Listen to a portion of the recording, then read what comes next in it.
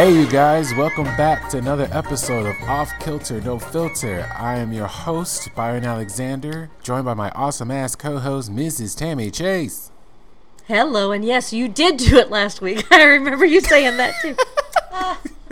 That's a conversation we were having previously to this. Like, yeah. As to who introduced last time. Like, right? I don't know. Was it you? Was it me? He's like, I don't know.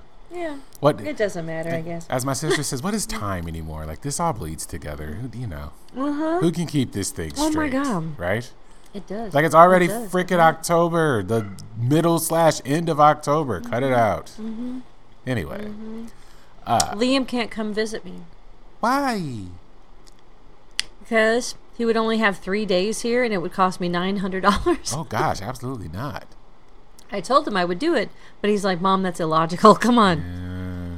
He's like, I'll go for Christmas, and it'll be two whole weeks. Yeah. And I was like, okay. I'll do 2 whole weeks for $900, but not. And actually, not 3 days. He gets about 3.5 or 4 because school doesn't start back until after Martin Luther King Day. So right, but I only get 2 weeks. Oh, yeah, that's right. Nah, take off until after Martin Luther King Day. I'm just kidding. I wish I could, but I cannot. But I understand. yeah, because y'all don't get out for Thanksgiving until right before Thanksgiving. Which always annoyed me. Yeah, well, see, and most schools now, most K through 12 schools, get out the whole entire week. Which is also annoying because that was not I know, the thing. because we never did. Exactly. Man, fuck them kids. Man, I agree.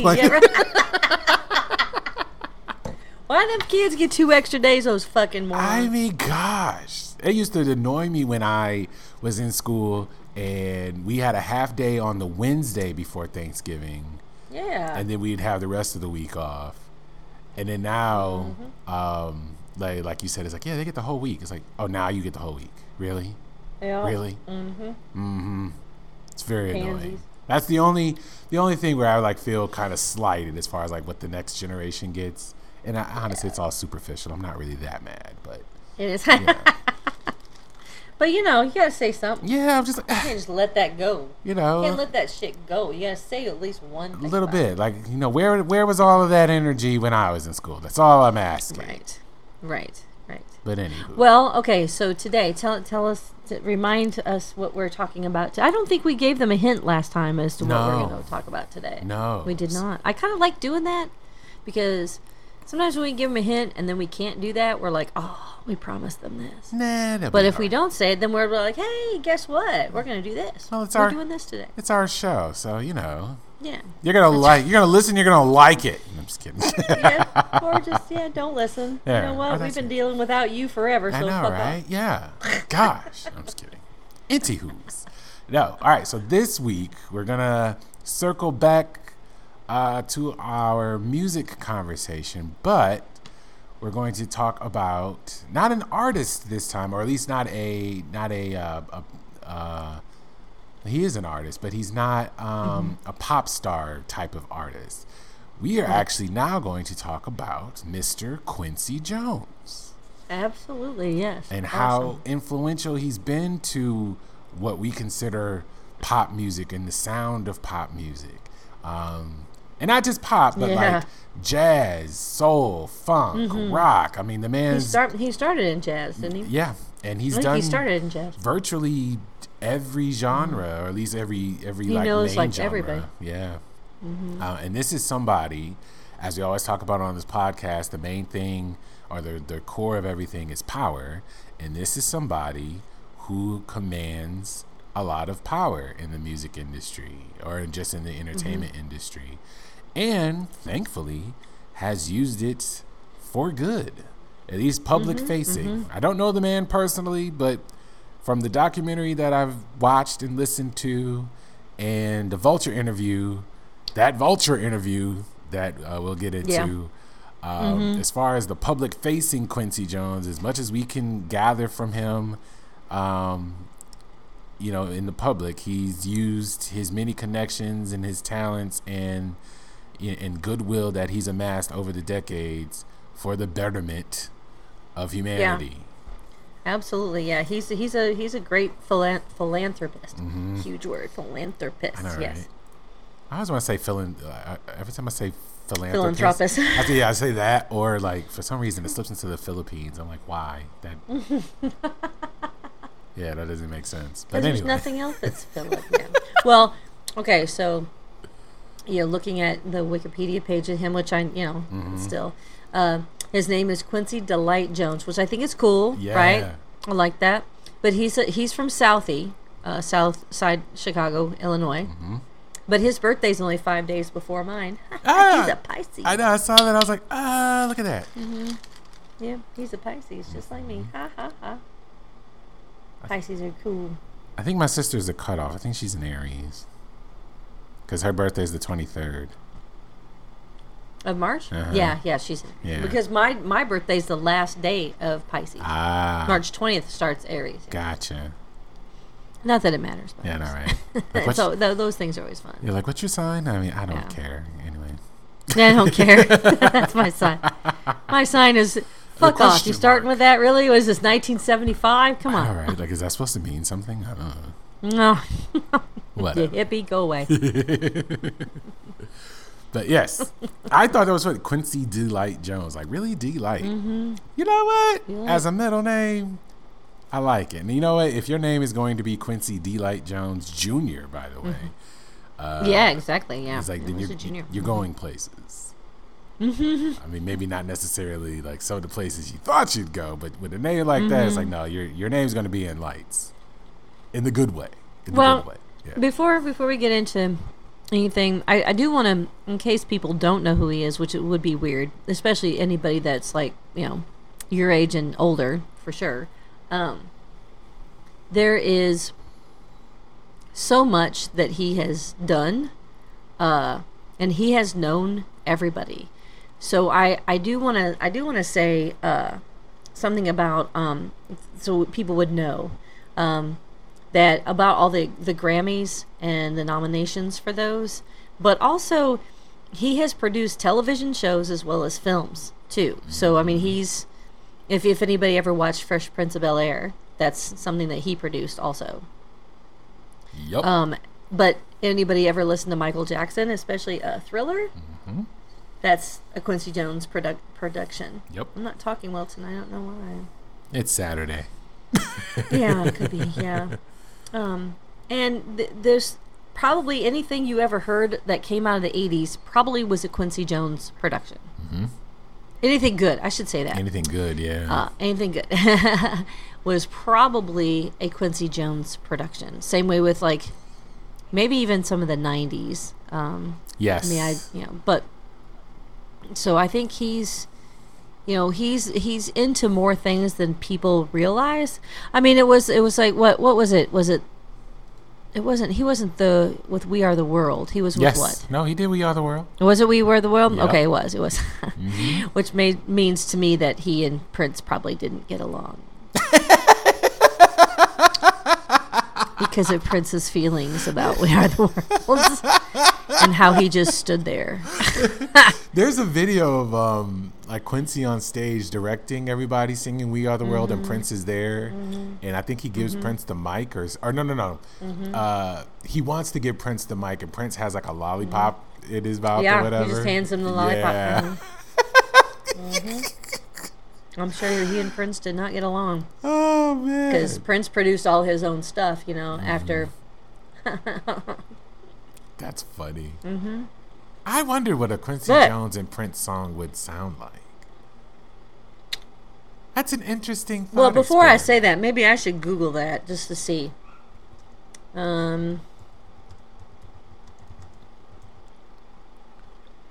see. Did Quincy Jones work with Prince? Did he rip off Prince? Wait, what? No, I'm saying, did he ever work with him? Oh, work with. Okay. I was like, wait, when did this happen? Yeah, no. They never worked together, I guess. Okay. I guess Quincy did, besides We Are the World, he wanted, and you've heard this before too. We've talked about this before. Mm-hmm. He wanted Michael Jackson and Prince to do a duet. And Prince said no thank you. Yeah. Mm-hmm. Yeah. And Prince said no thank you. Which I've always thought about.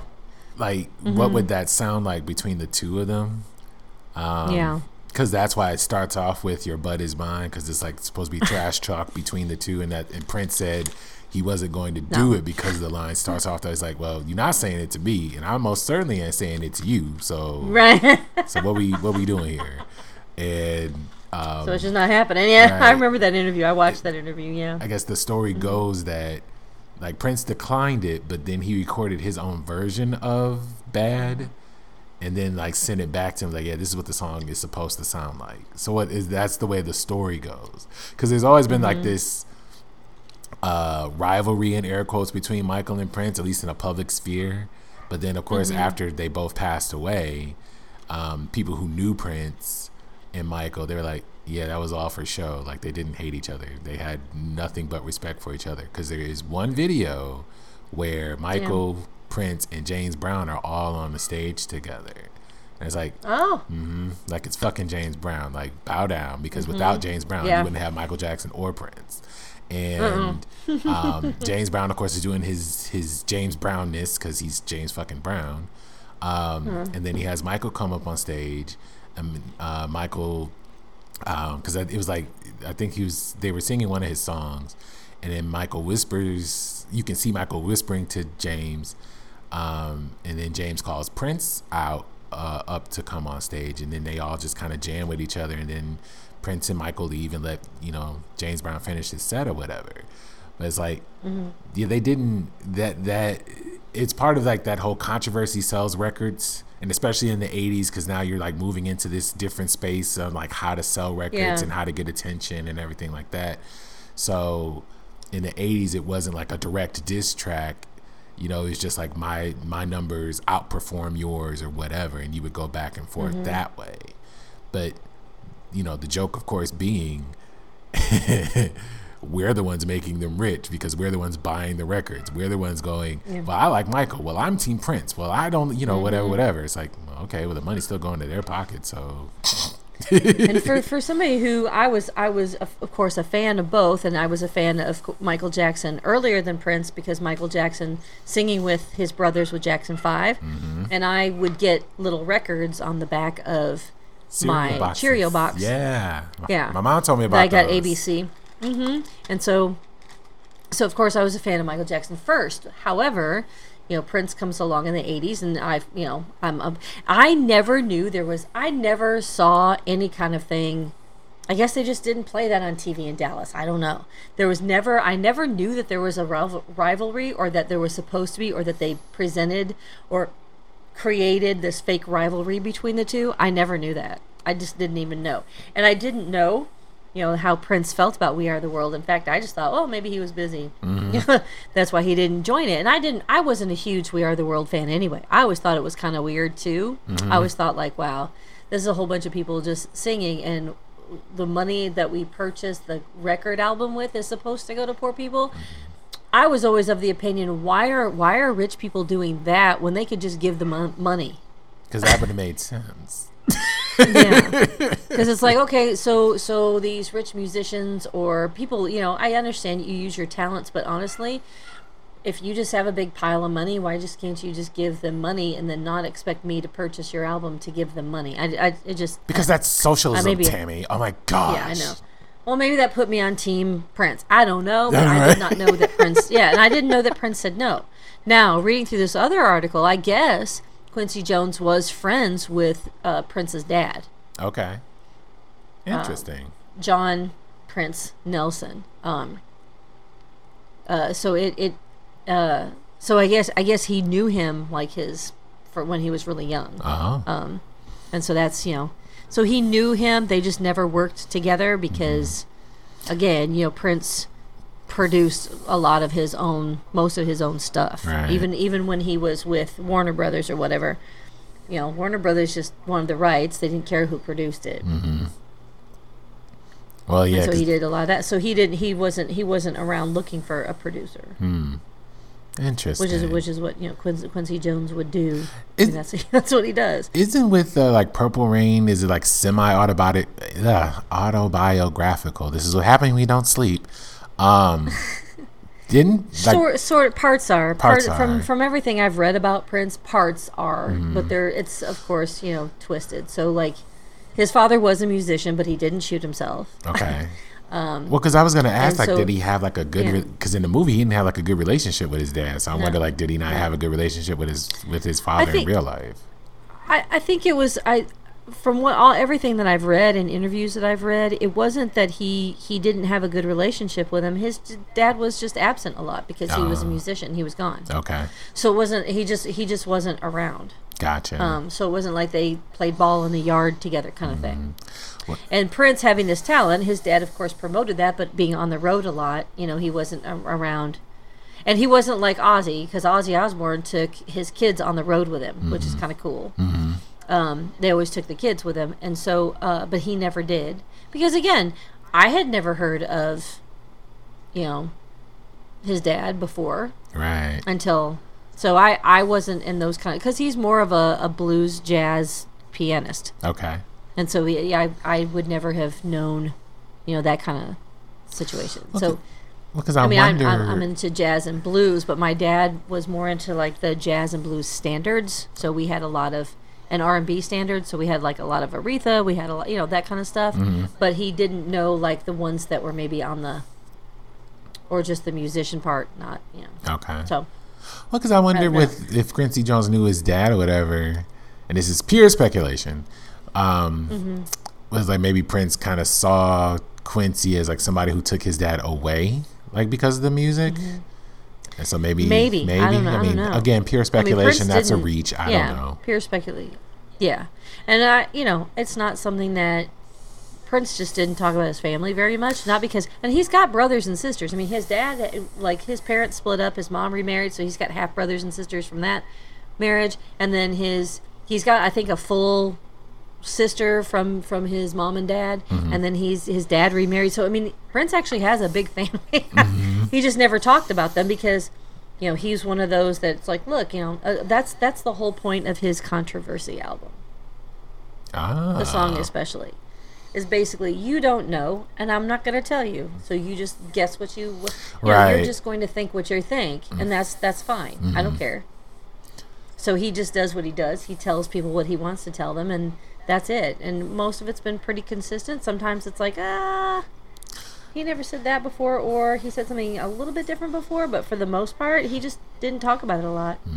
He didn't feel like that was a necessary part of his musicianship, is everybody knowing his business. Right. Well, especially like with your family and stuff, it's like, because when you become famous, you become a target, but so do the people around you. And it's like, so maybe to protect them, as best he could anyway. It's like, focus on me. Like, you came to see my show. It's my music. Why are you talking about my brother and sister and, so on and so forth? Because I've even thought about that, I mean, obviously I'm not Prince, but, if the album blew up and, got a bunch of attention and whatever, I thought about my friends and family. Do they end up becoming, targets, just simply by knowing me? And then would you want, I'm thinking like, would I want to wish that upon them, right? Because they're minding their business. They didn't ask to be famous. They didn't, want to be. Exactly. But here it is, like, I'm doing my thing, and then, so tell me about your mom. It's like, my mom is my mom. Mind your business. Yeah, it's a mom. Yeah. Well, his dad does have a Wikipedia page. It's John L. Nelson. Okay. His name was John Lewis Nelson, but his stage name was Prince Rogers, which is what they named Prince. Gotcha. Prince Rogers Nelson. Okay. And he didn't die till 2001. So I mean, he was in Prince's life. He just again, he was a musician. He was a jazz musician and songwriter. So he just was not around. So Prince spent a lot of time at his friend's house that had a piano and stuff, and musical instruments. He spent a lot of time, believe it or not, with his band director. Go figure. He spent a lot of time in the band hall, even though he wasn't really part of band. But he played around in the band hall at his middle school, because he just enjoyed that. Oh. He just wasn't into like marching band and shit, which is fine. Yeah. Okay.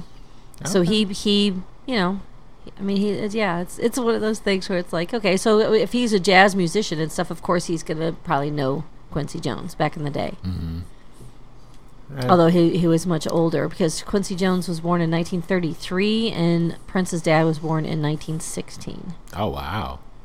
Yeah, he was the same age, I guess, as my grandparents. Oh, wow. My grandparents were born in like 1916, 1917. And made it all the way to 2001. Go ahead. Yeah, right? Exactly. I know. Wow. My grandparents did too. I had, most of my grandparents died in like the 2000s. Mm-hmm. Wow. That's crazy. I mean, good. I mean, it's great, but it's just like, that's crazy. It's a good thing so they live that long, but wow. Yeah. So he has a full blood sister, with his for his mom and dad.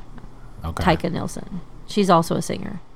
I've heard of her. Like I was gonna say like it started with, I knew it started with a T. Yeah. But okay, because she took over his estate, I believe. Yes. She's the one that like set up the like the tours and stuff for his house and everything. And I believe they still do Paisley Park after dark. No, they do. Well, maybe not. Well, not right now. Probably be like because of COVID and whatever. But before all of that, they did it because they talked about it on the tour when I went. So, which you should totally do as a Prince fan. You would love it. But anyway. Yes, I someday I'll get to Minnesota. It's just kind of really far for me now. I know, right? It's really far, but yeah. So she's a singer also. She's put out several albums. Okay. She's released like 4 albums. His sister has. I don't know where there's a picture of her though. I don't think so. I'm just curious. Does she look anything like Prince? They're full blood. Right. A little bit. Okay. But a little bit, I guess. Just not. She looks more like their dad. Okay. Is that a thing? I don't know. That'd be a different episode. It's like, because I take more after my mother, and my sister takes more after our father. Now that I'm getting older, like I can see both my parents in me, but like I've always favored my mom's side of the family. And my sister favors more of my dad's side. It's like, is that a thing between siblings? I don't know. Whatever. Different podcast episode. Anyway. Yeah, that's true. We should probably get back to Quincy Jones. Now I'm looking at a picture of his mom. So yeah, okay. Well, this is off. I mean, I can see where he gets stuff. I can see where his sister gets stuff. So it's fine. Okay. Well. And she died in 2002. His mom. Okay. I was like, okay. No, his sister's still alive. All righty. Well. All right. Well, back to Quincy Jones. Yes, that was our off kilter, but hey, that's why we're here. Yeah. So I guess he got the National Medal of Arts from Barack Obama. I remember that. I remember that being in the news when he got it. And I've always, I knew of Quincy Jones. I just didn't realize how far his reach was. Yeah, I didn't realize that either. And like, I knew. Yeah. All I knew, honestly, was because of Michael Jackson. So Off the Wall, Thriller, and Bad is Michael Jackson, Quincy Jones, Bruce Swodine, if I'm saying his name right, and Rod Temperton. And that started because of The Wiz in 1977. Yeah. Okay. Which I didn't know. Sure. I've seen The Wiz, but and of course, like I've known Quincy Jones as an older gentleman. So of course, when you see him younger, you don't recognize him right away. Yeah. But he's in the movie. He's like the master of ceremonies or the maestro or something where, they're trying to get to the yellow brick road or whatever. Or not, actually they've gotten there, but they're in like some part of the city at night, and the colors keep changing, and he's like leading the processional basically. So like all the dancers and all the carnival people or whatever are celebrating, and he's like directing them. So he goes from like, I'm tired of all of this yellow, I'm changing the color to green. And then they do a little song about the color green. It's like, I'm tired of this, I'm changing the color to red. And or whatever, however the song goes. But it's like, That's Quincy Jones. Because by that point, he had been doing movie scores, and they brought him in to do the score for The Wiz, and that's where he and Michael Jackson met, and then the rest, of course, is history. But right. I didn't. That's where I conceptually learned about Quincy Jones. It wasn't until it wasn't until 2018 when they did the documentary, and they did a Vulture interview where I actually got to learn about Quincy Jones. Yeah. Okay. I was like, is that the one that you sent me? That's the one I read. Yes. Is that the one I read? Okay. Yes. He is cantankerous. Right. Well, I mean, the brother's 90s. I like that though. Yeah, I know, but I like that though. I like he's got secrets. Yeah. He's got secrets and again, about everybody. He has power. It's like, what? Do what? Yeah, he does. Because this is the funny thing. It's like people in power can tell on other people in power because they have the same level of power. That's what equality actually is. Well, equity anyway. Yeah, there you go. People in power. Which is why, you build a whole system that's predicated on inequity. But anywho, because brother was spilling some secrets in that motherfucker. I was like, oh. Yeah, he was. Not the really good ones, though. He wouldn't talk about Bill Cosby. Yeah, I know, right? I saw that. And he's like, yeah. I was like, wait, weren't we talking? And then the guy asked him about Oprah being president. He's like, yeah, I mean, I don't think she should be president, but she's a nice person or whatever. And then the interviewer follows up, and he doesn't even answer the question about Oprah. I was like, no. Didn't he ask you about Oprah? What are you not saying about Oprah? Yeah, right. Yeah. Like, how many kittens has she killed to become famous? I'm just saying. I'm just kidding. Kittens. Well, babies was too far. At least with kittens, it's okay. I'm kidding. Well, it's okay with kittens. It's fine with babies. Because puppies She's are cute. Puppies killer. are too cute to puppies are too close to babies. So cats. It's like you are gonna add too much to the conspiracy theory about liberal Hollywood and all their crazy witchcraft stuff that they do. Oh yeah. Actually, wouldn't that be a step down? Because they're already messing with kids, right? Isn't that the theory? Yeah, I guess so it would would be a step down. It's like, no, we're going back to animals. For people who really like animals, that's outrageous. I'm just saying. Kill the babies, but come on. The best place to hide is in plain sight. All I'm saying. Leave the kitties. Leave the kitties alone. I'm just saying. Anyway. I'm just kidding. Speaking of puppies, I can hear mine downstairs. She's barking up a storm, and I'm pretty sure Doug's probably got his headphones on, ignoring it. I hope he is, because otherwise that's probably driving Doug crazy. Oh, okay. Here, right here. So interviewer asks, would your friend Oprah be a good president? And he responds, I don't think she should run. She doesn't have the chops for it. If you haven't been governor of a state or CEO of a company or a military general, you don't know how to lead people. An interviewer counters, she is the CEO of a company, which is true. He responds, a symphony conductor knows how to lead most business. Excuse me. Let me try that again.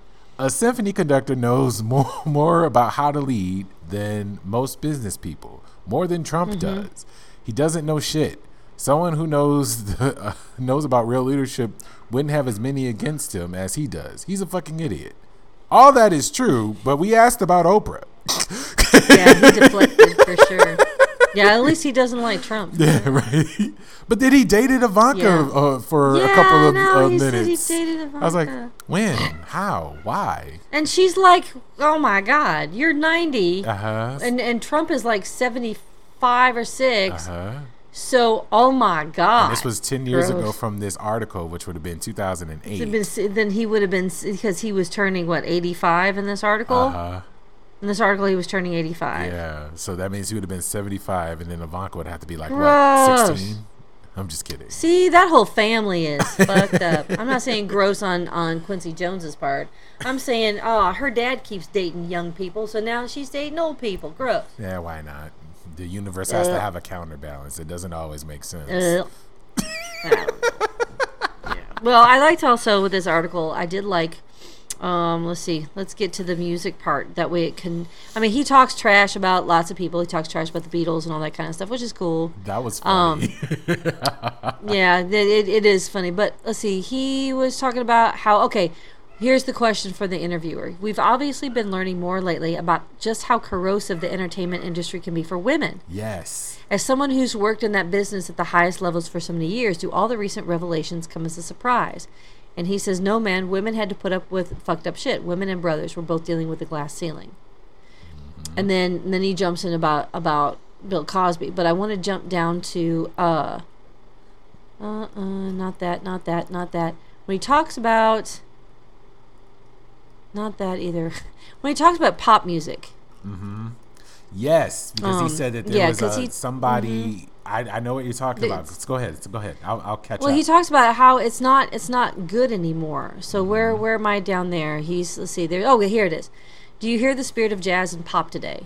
He says no. People gave it up to chase money. Mm-hmm. When you go after Ciroc vodka and Fat Farm and all that shit, God walks out of the room. I've never in my life made music for money or fame, not even Thriller. Then he talks about, is there innovation happening in modern pop music? That's the interviewer. Mm-hmm. And Quincy Jones says, hell no. It's just loops, beats, rhymes, and hooks. Yes. What is there for me to learn from that? There ain't no fucking songs. The song is the power. The singer is the messenger. The greatest singer in the world cannot save a bad song. I learned that 50 years ago, and it's the single greatest lesson I ever learned as a producer. If you don't have a great song, it doesn't matter what else you put around it. So, and then he claims everything he's ever done is innovative. So that's good. That's good. There's, hey man, if you're 84 and you're Quincy fucking Jones, go on with your ego. I mean, that's good. But good where's the lie? Yeah, right. Exactly. And he said, then this follows with what we've been talking about. So the interviewer says, what would account for the songs being less good than they used to be? And Quincy Jones says, the mentality of the people making the music. Mm-hmm. Producers now are ignoring all the musical principles of the previous generations. It's a joke. That's not the way it works.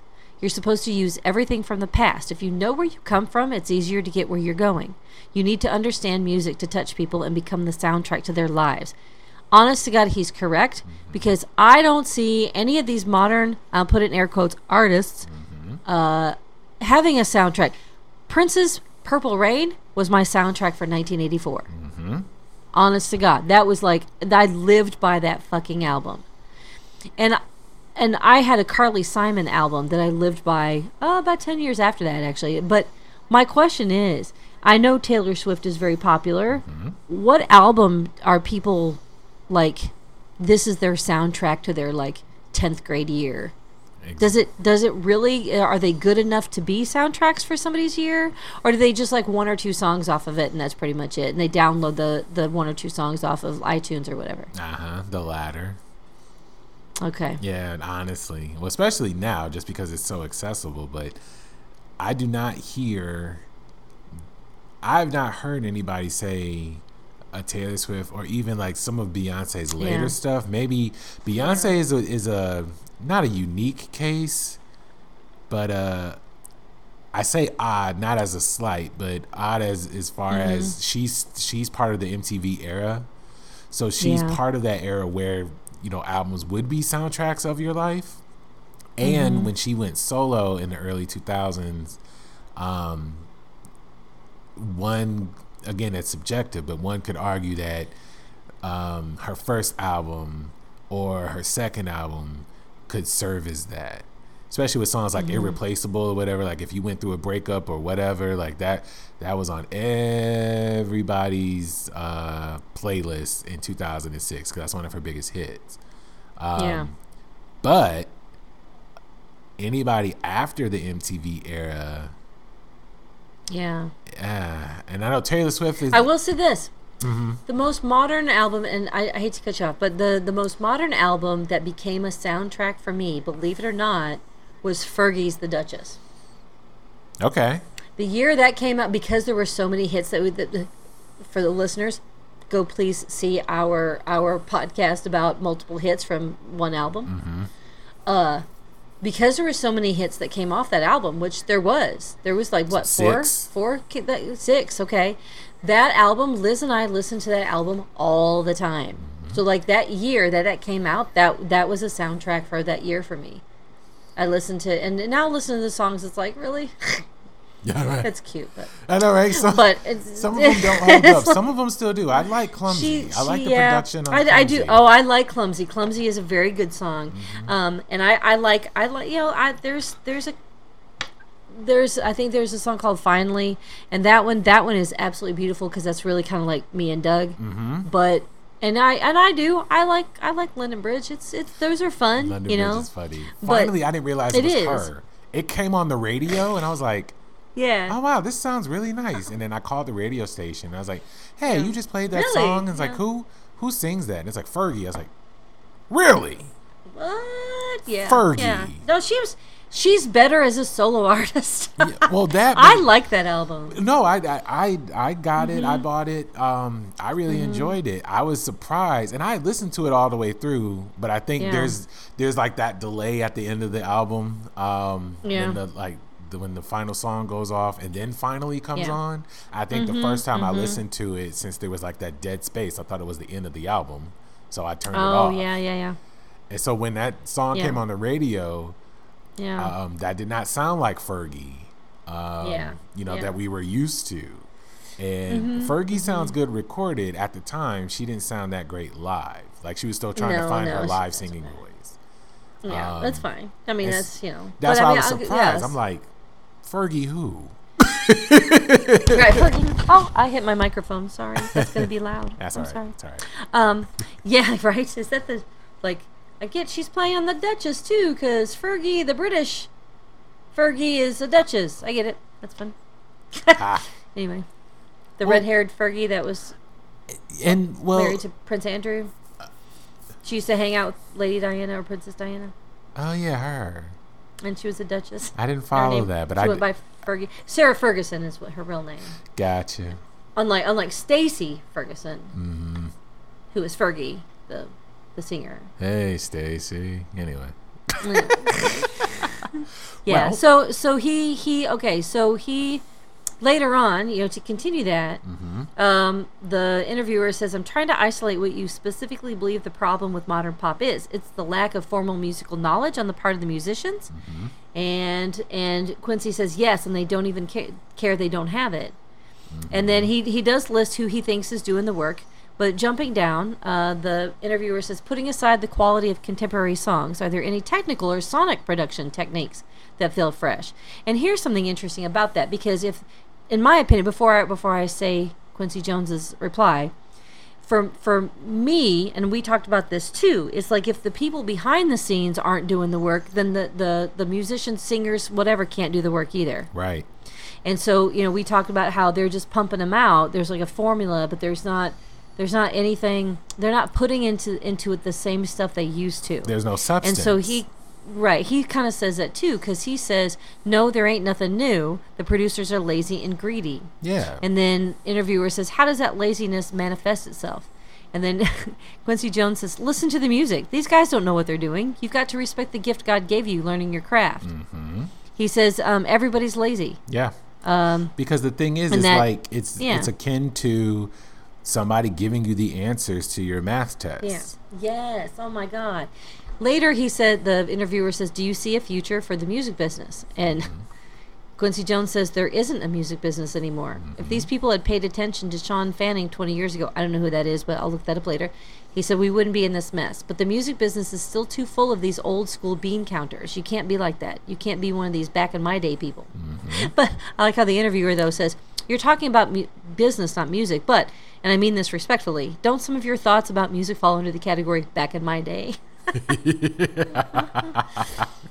But then he does talk about the way he did. He kind of how Quincy Jones clarifies music is brilliant to me. He says musical principles exist, man. Musicians today can't go all the way with the music because they haven't done their homework with the left brain. Music is emotion and science. You don't have to practice emotion because that comes naturally. Technique is different. I love this. This part is so great. If you can't get your finger between 3 and 4 and 7 and 8 on a piano, you can't play. You can only get so far without technique. People limit themselves musically, man. Do these musicians know tango, macumba, yorumba, and yorubas, and so on? And so I find that interesting because, to bring Prince back into the mix, Prince was one of those musicians, which is really kind of weird that they never worked together, because Prince did the work. Prince could play all that stuff. Prince could put his finger between 3 and 4 and 7 and 8 on a piano, right? So his theories were the same way. There's been several times that people have interviewed Prince about music, and he said this pretty much the same thing Quincy Jones did. If you are limiting yourself to just what you think you know you can do, and you're not trying to stretch yourself in any kind of way, you're not really a musician. If you're not trying new things all the time, you're not a musician. If you're just sticking what puts money in your pocket, you're not an entertainer. You're not a musician. You're not doing your job. They're an entertainer. They're not an artist. They're an entertainer. They're not an artist. No, okay. Yeah. But not an artist. Well, it depends, because sometimes they're not even an entertainer. If you're going to stand out there and just lip sync and do like a couple turns on the stage, to me, you're not even an entertainer. Well, no. They're not a good entertainer, but like by definition, they're entertaining somebody. Right, gotcha. They're just not good at some it. Maybe, yeah. Okay. Some, I guess it depends. Some tween that is, physically hot for their form, maybe. But for the most part, I don't. There's not a lot of. There's for me, some of it's the showmanship is gone for that too. However. For me, going to a concert was just showmanship, and I know I keep throwing Taylor Swift under the bus, but goddamn, she's the only one on stage most of the time, or she's got a couple dancers, and for me that's like, I need more than just her walking around singing and a couple dancers. Now, see, that's the problem I have sometimes with Beyonce. Also, it's so much flash. The lights, the costumes, everybody dancing, that it kind of, after a while, I'm like, so where's the band? where's the people that are actually making this music besides her voice? Well, and I guess to me, I guess I'm old school that way for sure. I'll use the dirted phrase back in my day. In her defense, watch her Coachella performance, because it was on and popping. Beyonce's? Oh, yeah. Beyonce's? Oh, yeah. Okay. Was there a band on stage? Oh, yeah. There was a whole high school. Okay. I believe it's That's high school cool. or college. All right. I'll get that. But they had a marching band, and they... and even better, I admire her more now, for sure. I'll look that up, because, Was it high school? High school and college. Well, wherever she was, she got the schools to be her backing band. And that is fucking fantastic. Yeah. I admire Beyonce for that 100%. I take back most of the things I've ever said. I can't take it all back, because that doesn't to me, that doesn't change the fact that I don't like the way she sings. But I admire her now as far as like her showmanship quality. Oh yeah. Right? She's part of her that entertainment. She grew up in the house that Janet and Michael built, so it's like, and she's part of that MTV era. So she, as a performer, she's put in the work. She's studied, the quote unquote the greats, and from what I understand, she is a pretty at one point was a pretty prolific songwriter, and she still writes. But she's at a phase in her career where her writing doesn't get as much attention as it did, 10 or 20 years ago. And that's just, again, the music. Which is a shame. I mean, if she writes good songs, that's, I'm all about that too. I really like it's the music people who write their songs. Because she doesn't get, even though Beyonce is still quote unquote Beyonce, she's 40 something. And because the music industry, as Quincy Jones says, like, women got a bunch of bullshit to deal with, because she's 43 and she's a mother of 3. She does not get the same push as she did when she was 23 and didn't have kids.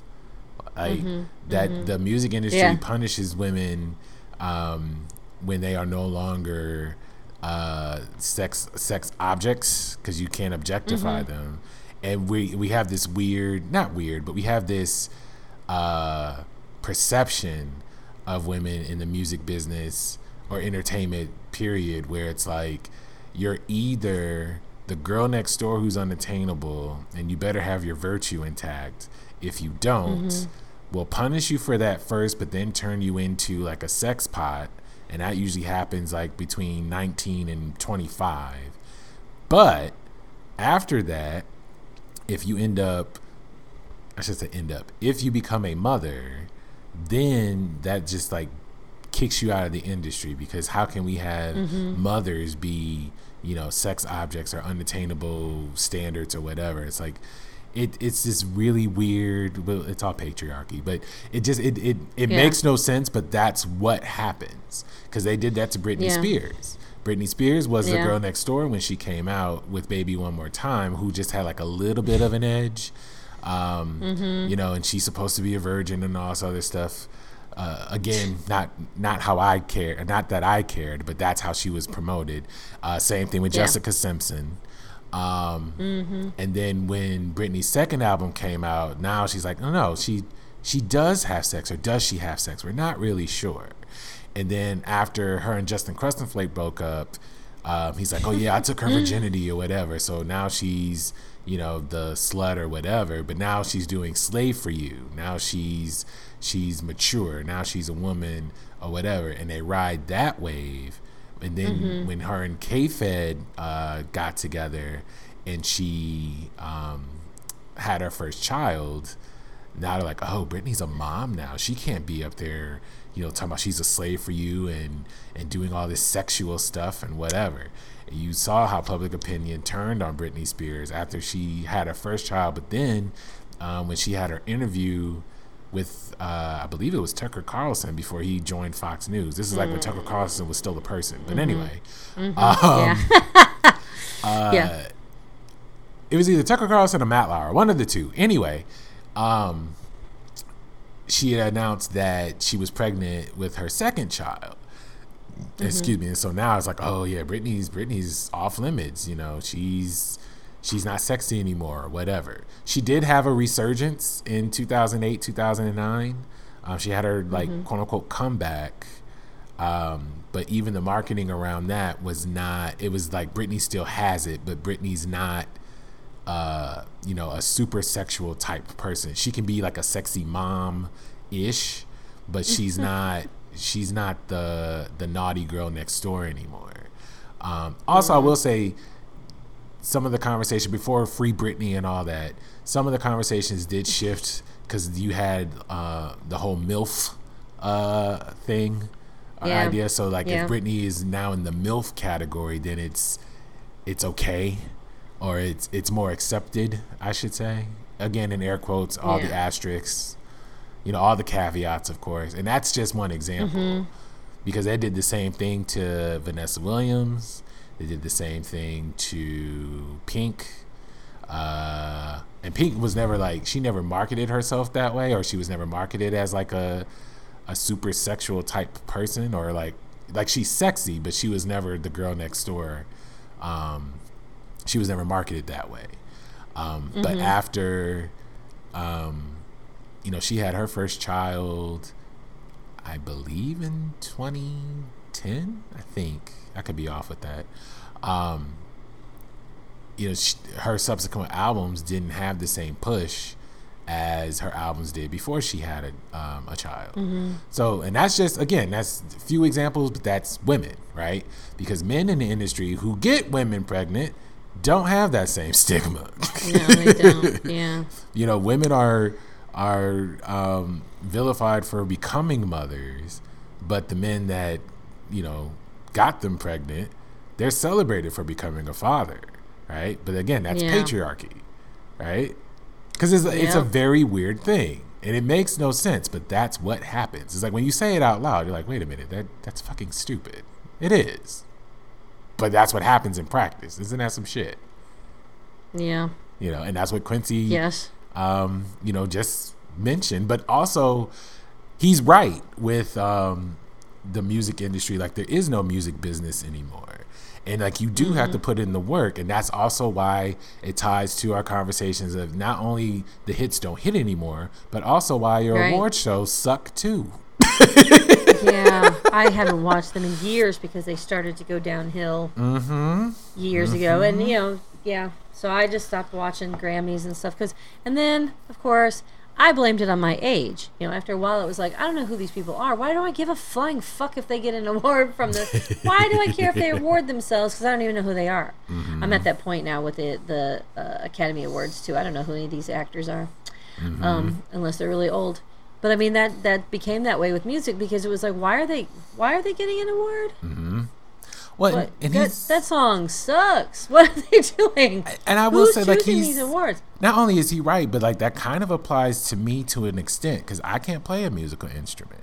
I wanted to learn how to. I mean, I guess I still could. I'm not dead. But when I recorded my first album, Matt, my producer, I'm thankful and very grateful to him that he complimented what I lacked. Like, he could play instruments.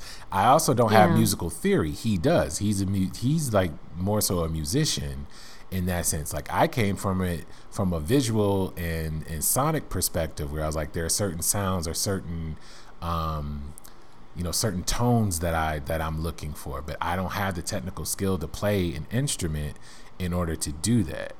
Thankfully, he does. So we were able to put our heads together, and that's how the album came about.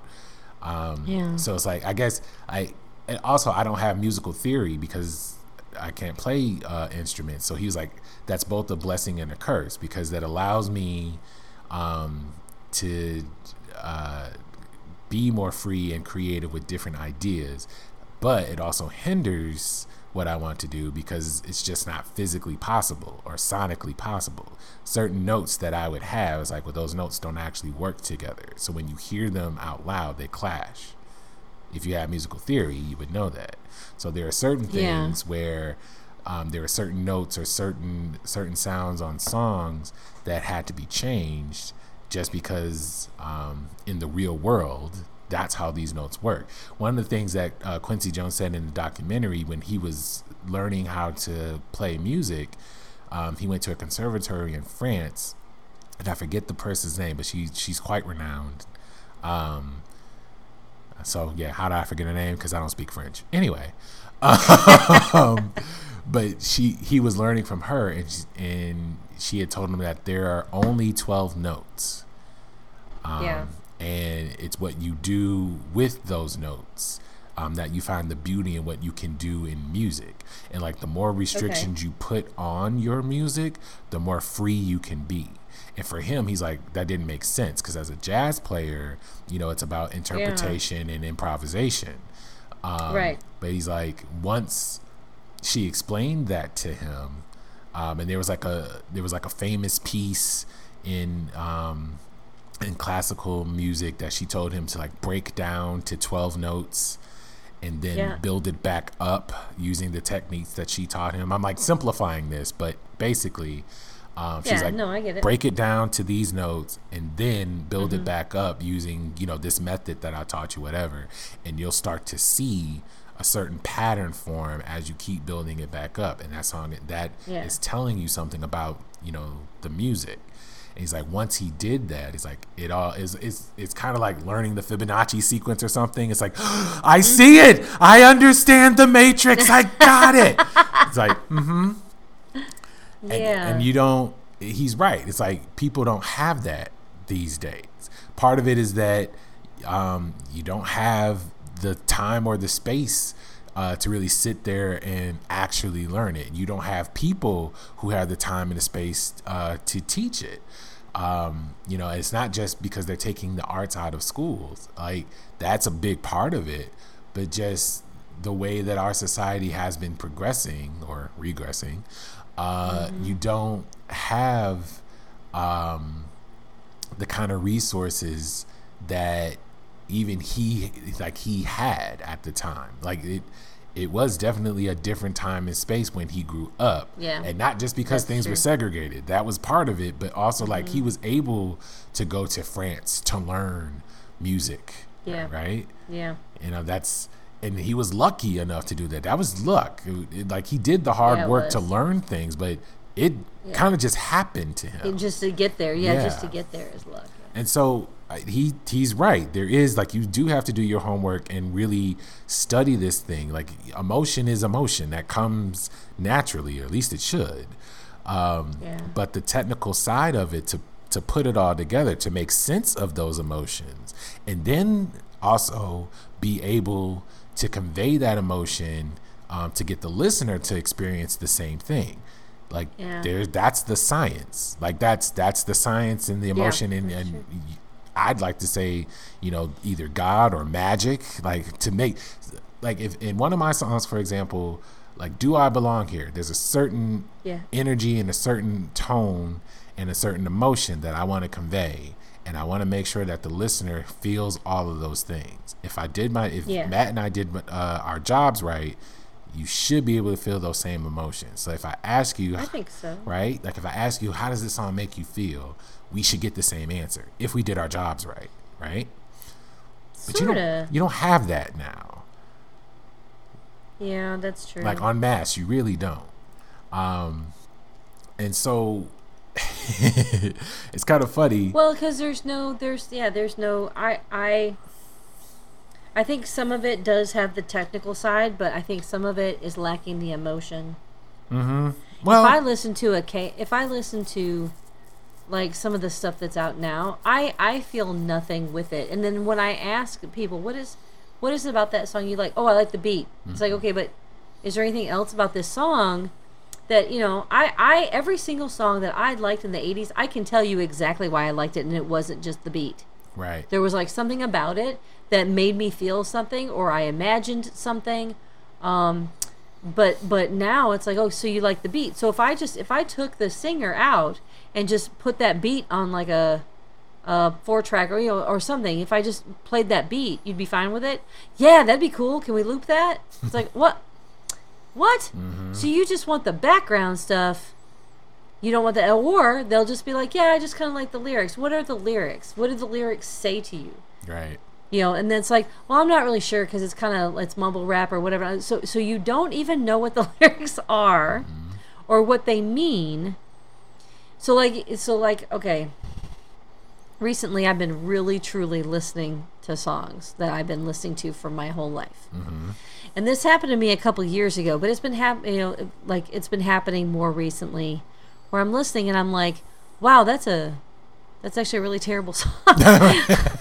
It's fine. I've been singing this my whole life, and I've been not realizing how either misogynistic or ageist or how pedophilic some of these songs are. Or how pedophilic some of it is that she was just 17, you know what I mean? Mm-hmm. The Beatles, creepy. 16 years well, old. I was, yeah. Like, why is she 16 years old and you want to take her away and fly her and make love to her like she's never seen? Excuse me, sir. Oh my God. Sir. Exactly. Sir. Yeah. No, that's it exactly. Okay. So, like all the songs from the 80s, I know all the lyrics. I've listened. I've paid attention to the lyrics, whatever. Okay, I did. But there's songs from the 70s that I'm listening to. I'm going, what the hell? Oh yeah. The example that I always like to bring up is "Don't Fear the Reaper." When you listen, I don't care what Blue Oyster Cult says. Fuck them. They know what they were doing. I'm listening to it. I'm like, this is a fucking mutual suicide song. This is about, they talk about Romeo and Juliet. They talk about, they give a statistic of how many people do this a year. And I'm like, oh my God, we've been singing this song. Everybody's been singing this song for how long? Not that I want to ban it. Fuck no. Play it, right? I don't care about that. I'm not talking about banning it. But I'm like, how come I never listened to the words? So then I was listening to the words a couple years ago. Ozzy Osbourne's "No More Tears." That's a serial killer song. And then I looked it up, and he said it's a song about a serial killer. I was like, oh my God. It took me, I was today years old when I found that out. Same way with The Police's "Every Breath You Take." That's a stalker song. Is it? Every breath you take, every move you make, I'll be watching you. Oh, well, yeah. It is. If you listen to all the words. And then I looked that up, and Sting was like, yeah, it's about a stalker. It's like, oh my God. But I mean, I just, but I kind of knew that, but see, for me, okay, this is how I connected to that song, right? And I promise you I have a point with all this, and then we got to go. But so the way I connect with that song is at the time that it came out, I was reading a book series called Flowers in the Attic. And it was about these children who their dad died. Come to find out that was like their mom's uncle that she married. So there's a lot of incest in this book. So everybody look it up. Flowers in the Attic was the hottest thing in the early 80s. I promise you it was. So their dad dies. Their mom has to go back to her family, who is very rich, to try, to survive, because she doesn't have any skills but being pretty. So they lock the kids up in the attic because the grandmother hates them because of the whole situation where the mom had married the uncle and blah, blah, blah. So those kids are up in the attic. So when that song came out, if you listen to the words and put it to the story of Flowers in the Attic, it fits. It's like every breath she takes, every move she makes, they're going to be watching their mom, right? From the attic. So it's like it fit. So I never really thought about it being a stalker song. But then I connected. So like if anybody would have asked me, oh, every breath you take, how is that? Oh, yeah, because of, blah, blah. So, but I connected to it either way. It brings out emotion in me. Wow, these poor kids, and it's a fiction story too. Okay, but I also, whenever I read, I'm a very empathetic person, so even fictional stuff makes me cry like crazy. I can't sit through Lord of the Rings, the first one, when Boromir gets killed. I can't sit through it without crying. But anyway, so I wonder. So when I ask students now, right, I can when I let them use earphones, right, and I'll walk up to them, tap on the shoulder, I can hear that. They're like, "Oh, it's great, isn't it?" No, it's really not. What are they singing about? And they can't tell me. Yeah. And it's like, what is it? What did he just say? Let me listen. And they're like, no, you probably don't want to. I'm like, you're probably right, because I don't want to know what I think about it, because I can tell you probably it's trash. But you tell me why do you connect with the song? And most of the time they can't tell me why they connect with it, and they don't really connect with it. It's just like a couple of them have been very, very straightforward. I'm asking them, why do you listen to it? Because it's popular. Mm-hmm. So you just listen to it because everybody else does too? Yeah. I want to feel left out. Do you like that? Yeah. So there's that water cooler thing, right? Mm-hmm. So it's like they don't watch the same TV shows anymore like I did when I was a kid, and I ran to school, and it's like, oh my God, Tootie on Facts of Life had this crush, and then Blair came in, and then everybody was just like, oh my God, I love that show, Now they have these songs that make no sense and don't have any emotional connection, but because everybody listens to them, they listen to them. Mm-hmm. And it's like that. To me, that makes me sad, though. Yeah. Because I agree. Music should be, the science should be there. Yes, technique, well, whatever.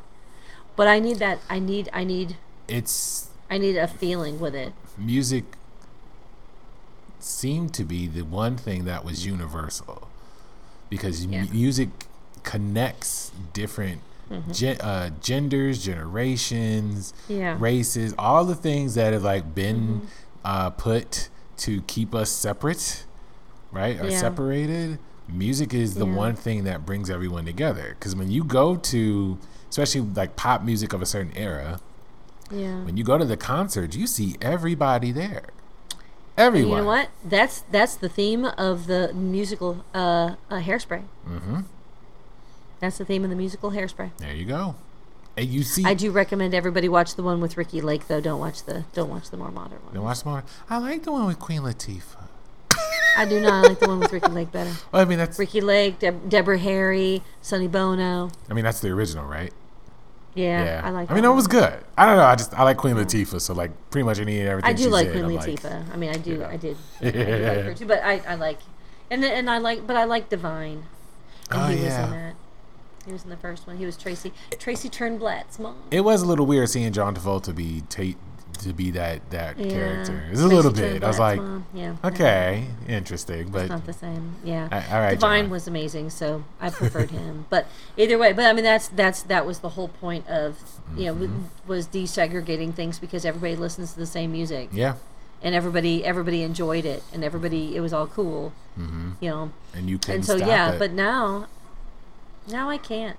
Yeah. And it's not just, it is partly my age. I do get that. And I've accepted that. That's fine. Mm-hmm. To a certain degree it was. But now I think it's gone beyond that. I think music doesn't have there's nothing personal about it. There's no soul. And I think, there's no soul. There's nothing personal about it. Nobody sings. I listen to Kenny Rogers. Yes, he's an old country star. But if you listen to The Gambler, it tells a fucking story. Mm-hmm. And it's a great story.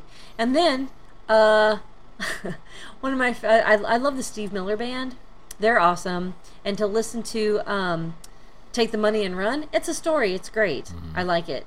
Now, does it bring out emotion? Kinda. It's kind of like, oh yeah, they got away with the crime. Yeah.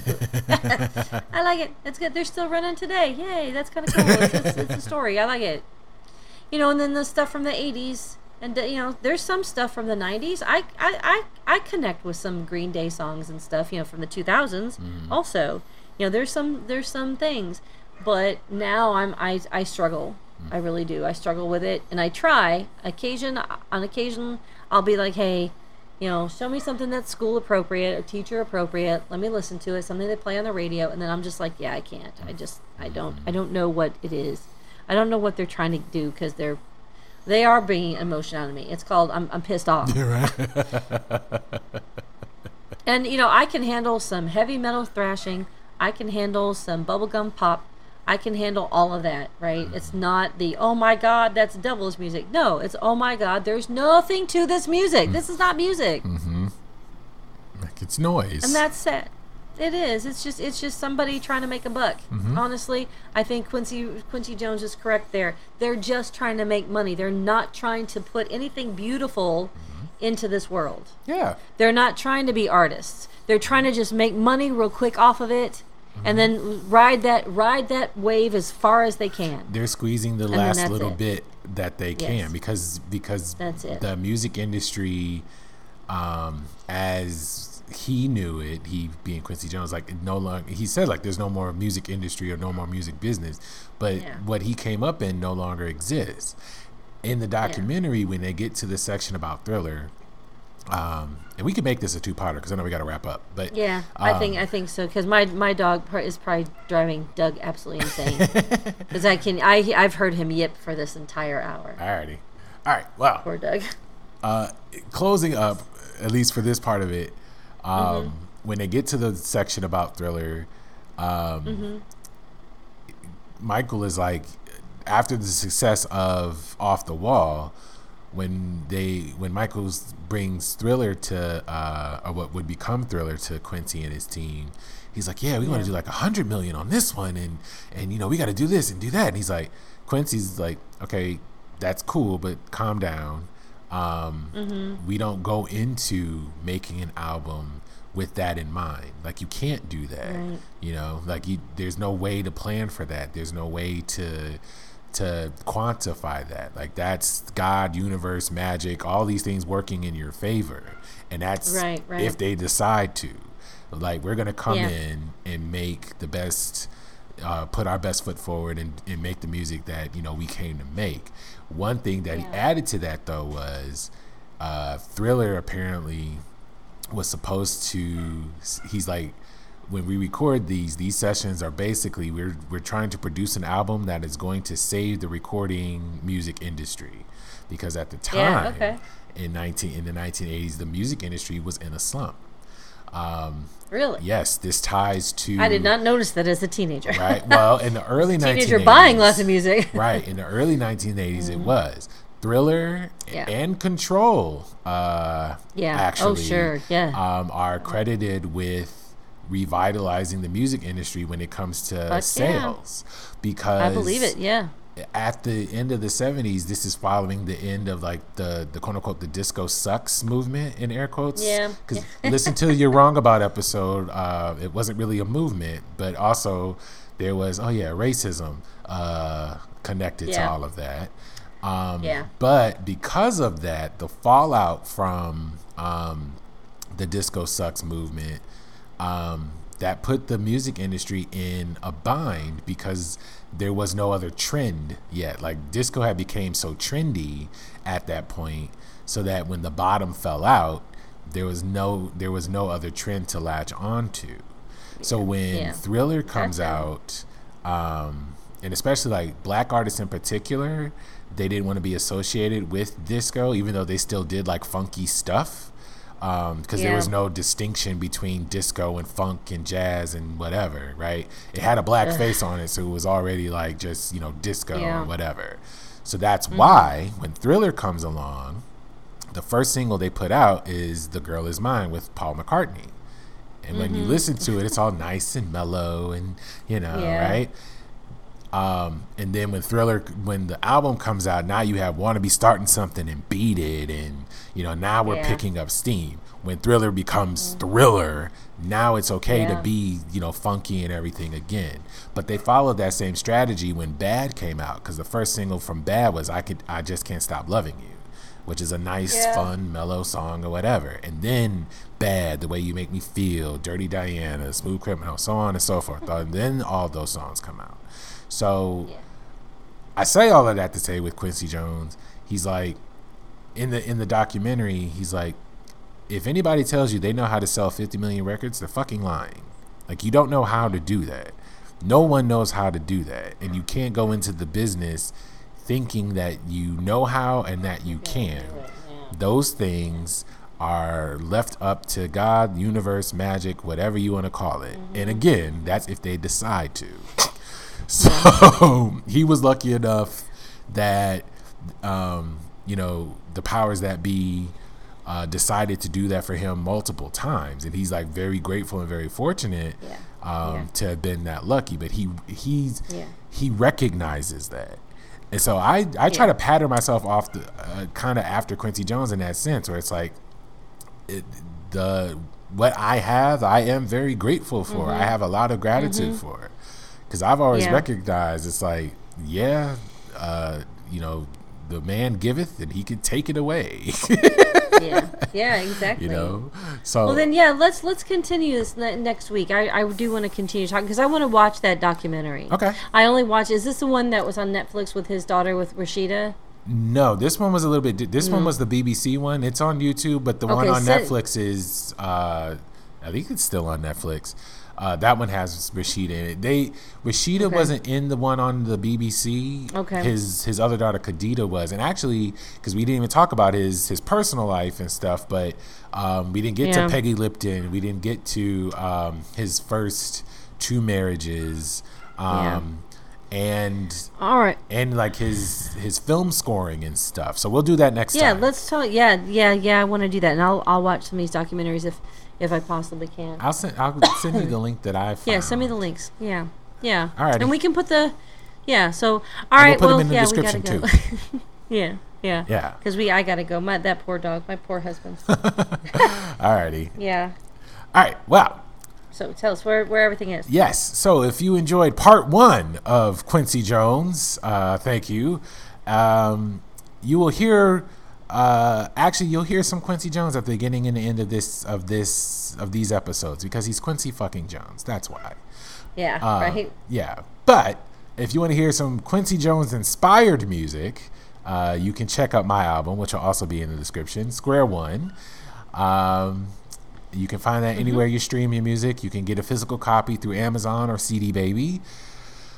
So check it out. Like I said, Michael Jackson, Janet Jackson have always been my influences. That means vicariously Quincy Jones is also one of my influences. So, you can check it out there. You can also check out my music on another podcast. The podcast is called Women Committing Crimes. The music that you hear there is Forgive Me and Who. You can email us at offkilternofilter@yahoo.com, and you can message us on Facebook at offkilternofilter. We have a Facebook group. Join us and join the conversation. And I think that's it because we're not promoting Twitter anymore. Nobody cares about Twitter, right? No, that's whatever they call that. it. Whatever. But I don't even know what that is. I don't know. So nope, I don't do that too, and I got nothing else to do. Right. So I'm looking forward to next week. All right. Continue this conversation. Quincy Part 2. All right. Yes. Exactly. All right. All right. See y'all later. Bye, guys.